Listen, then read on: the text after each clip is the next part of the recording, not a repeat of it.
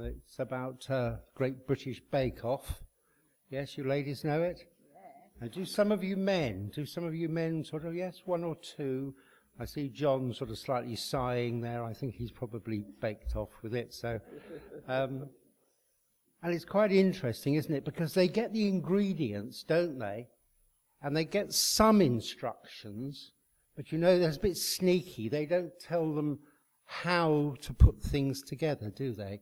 They don't really tell them how long something's got to be proved, if it's bread.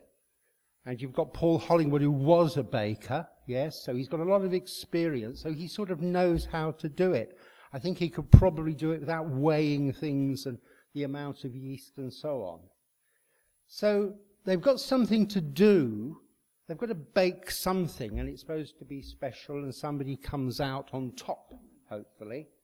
And it just got me to thinking that it's very similar for us as Christians, you see. We're given the ingredients to do with the gospel, the good news, but we're not necessarily told each step and how to do it.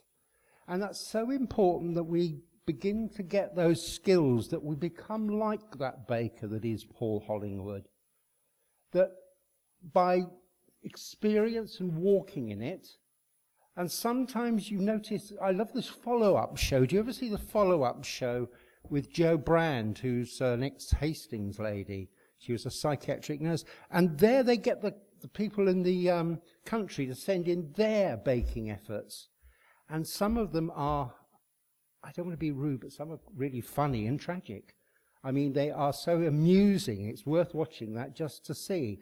And we can be like that as Christians at times. We're trying to convey something and we get sort of clunky and it comes out misshapen. But that doesn't mean that we should not do this. If you're like me, you have a bit of a driving personality, or even if you're a passive person, try and remember this phrase. When I work, when you work, you work. But when I pray, when you pray, God works. So that's the first stage in relation to anything to do with building this church up.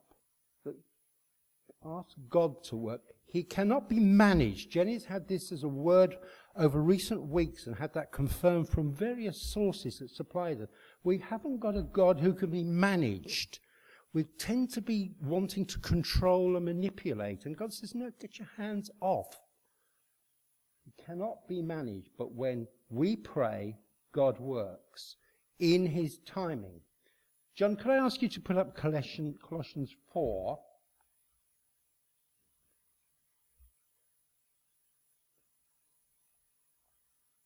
And there's a bit there that says, please pray for us, because we're striving night and day to make Christ known to those who are far from God. Do you know people who are far from God? They in your circle? People who are far from God. And you notice, and this is Paul, I mean, he's still at it, isn't he, here? He's striving night and day to make Christ known. And then we come on to verses 3 to 6. And there's some of the most wonderful phrases in Scripture. And they relate to your friends and family coming to Christ. Many of you will have that as a burden on your heart. Often people use this word unction. It is this driving force. Pray for us too, that God may open a door for our message, so that we may proclaim the mystery of Christ, for which I am in chains, says Paul. Pray that I may proclaim it clearly as I should.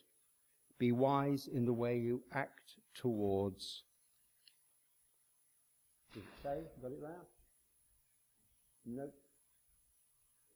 Yes. The key thing there is that God may open a door. It's a phrase, isn't it, that we come across when open doors come here. We have them because they have recently been into North Korea, and I'm hoping they'll come and share. They're certainly coming into Hastings, and I think I've put it round for everybody. But open a door so that it can proclaim the mystery of Christ. That's the gospel message. Pray that I may proclaim it clearly. I think probably over the last 8 years, when I have gone home and said to Jenny, the first thing I often say to her is, what I said, was it clear? And if it wasn't clear, she will tell me why it wasn't clear. But I'm pleased in most cases she said, no, it was perfectly clear. People were listening, it was clear. So it's a matter of proclaiming it clearly, as I should, says Paul.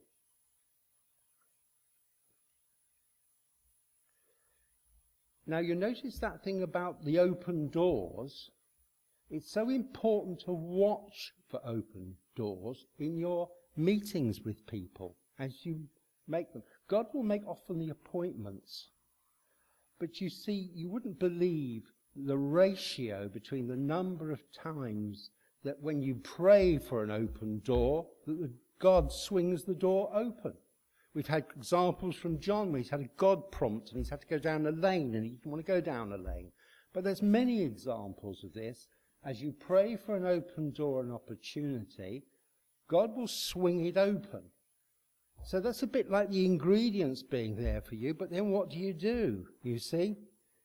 And it's important that you don't bake the wrong cake, because they may not then follow through. And whatever you do, always do that, say that, be that brings the person closer to Jesus.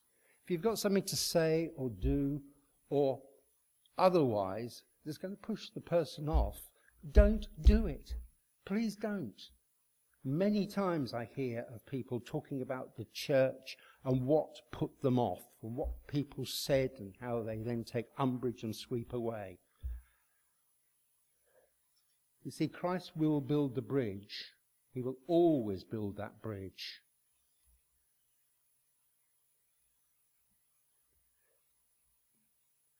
The problem we're faced with is in our independent-minded society, people just cannot accept that they can't save themselves. They join these clubs, they do worthy things, and I'm not knocking them down, but they seem to think it's a way to receive forgiveness and restoration, that they're saving themselves by good works. All sorts of the clubs you will see, particularly over this bank holiday weekend, you will see loads of them. And they're sort of trying to fill that God-shaped hole in them by doing good things. And I'm not putting that down, but what I'm saying is they cannot save themselves because they're independent-minded. They're not Jesus-minded, they're not Jesus-dependent, but you are. And the key thing they need to understand is that the debt they owe has already been paid in full by Jesus. Now, in the baking thing, you have some vital ingredients, don't you? And that's what I want to do now. Only three vital ingredients to help you as you move on, as you build this church. As I said, we have gained one person, which is a blessing, but by Christmas probably we're going to have lost 6. 6 people will not be here either by death or leaving or something else. And that's about, what, a sixth of the church? And that cannot continue.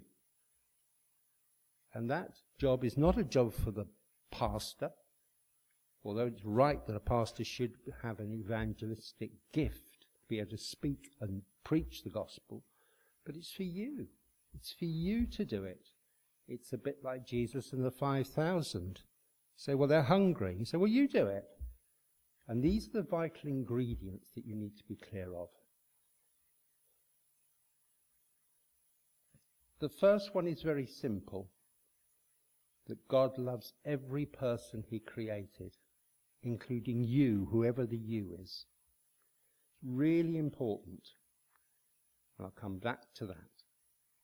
Second, Christ does it for you, does what nobody else can do for him or her. Christ does it.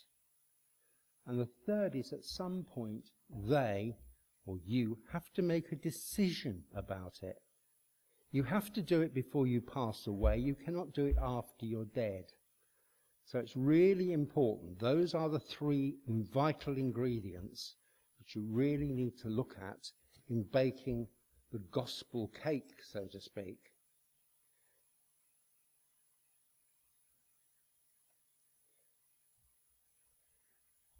That God loves them, they often have no idea of that. Very often they will have a low self-image, feel unlovable, feel they've done things wrong, feel they've fallen down, and often they will share all of those things that have been impediments in their life. They will tend to concentrate on the negative. But you need to get across that there is a loving Heavenly Father who loves them to bits, absolutely loves them. And the proof of that is in sending his Son Jesus to us.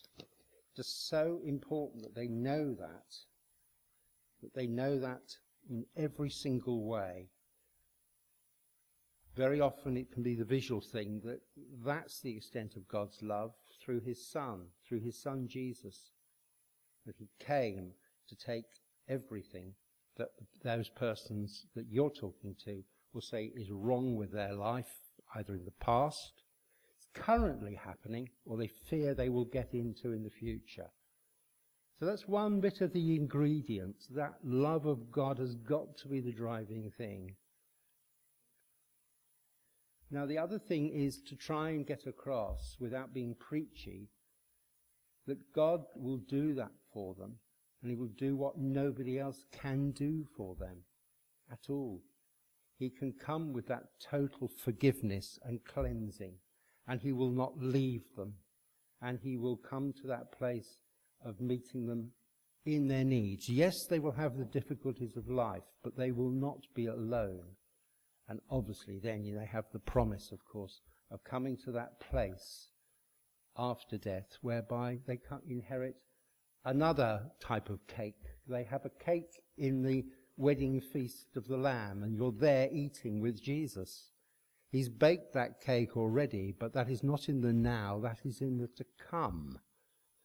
In that place, when Jesus comes again, then he will take us to that place, and we will share with him. Now, how do they inherit all of that? Well, they have to eat the cake. They've got to come to a point whereby they make a decision about it. And the decision is a clear decision between accepting Jesus, accepting what he's done, accepting them in their heart, into their heart, or not. And the basic fact is, if they do not, then Jesus is very clear that they, after their life is finished, they're going to miss out the blessing in this life, which is a tragedy. You know some of it. You know in the difficulties of life, the measure you receive. And yet they will come to that point whereby they will go, after they die, to a place without God. And it's black. And it's not nice. And people say, well, don't preach heaven and hell. But Jesus talked about it. It isn't some vague, distant concept. If you have a doubt in that area, don't listen to what I say. Listen to what Jesus says. It's a place without God. The alternative, of course, to look at is to look at the Revelation picture of the promise, the certainty. It's called a hope.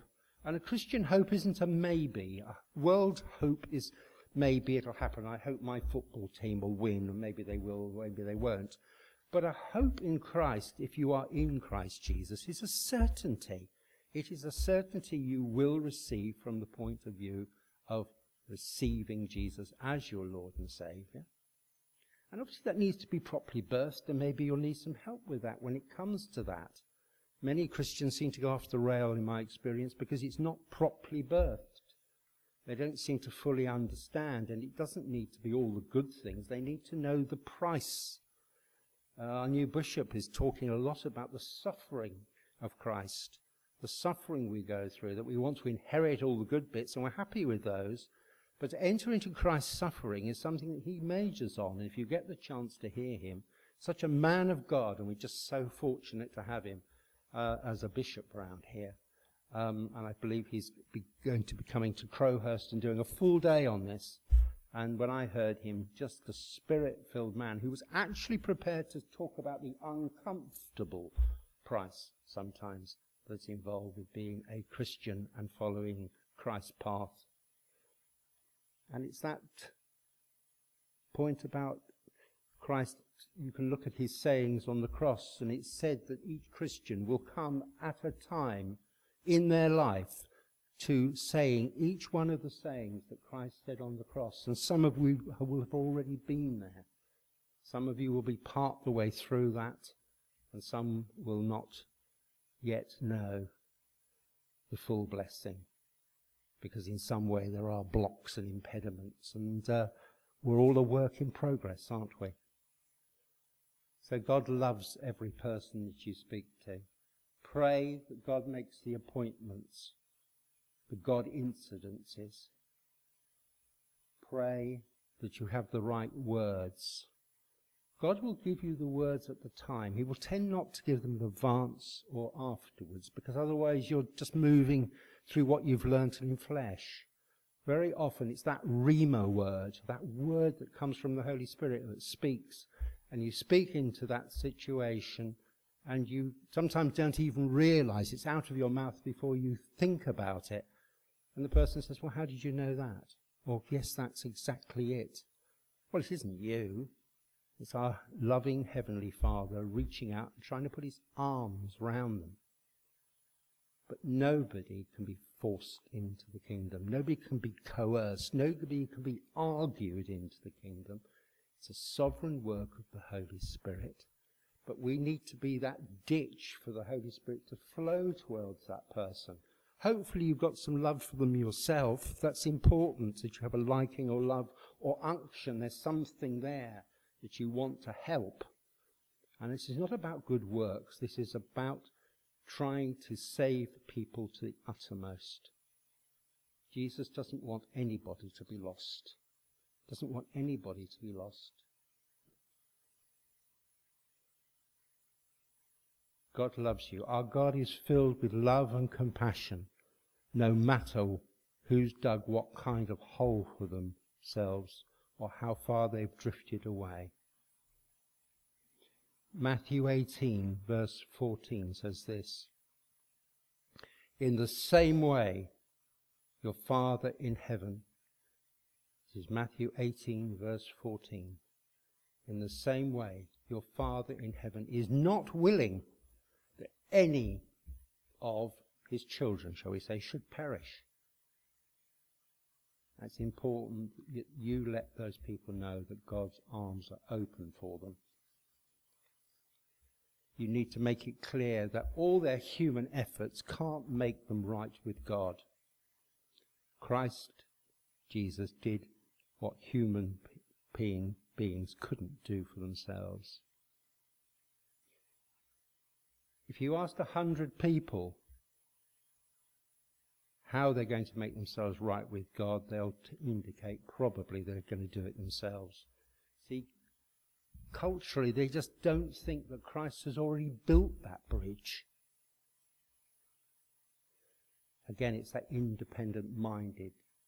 It's the I of sin, isn't it, really? I can do it. I, the middle letter of the word sin. Most people just can't accept that they can't save themselves. But the key thing you need to get across is the debt they owe is now being paid in full. Remember, a person will never ever just drift into salvation. They've either got to opt in or opt out of Christ's plan for salvation. You can't carry them to the cross. You can guide, you can help, you can be there. So it's a message of 1, 2, 3, isn't it? God loves every person. Christ has done it. And you have to make a decision. Amen.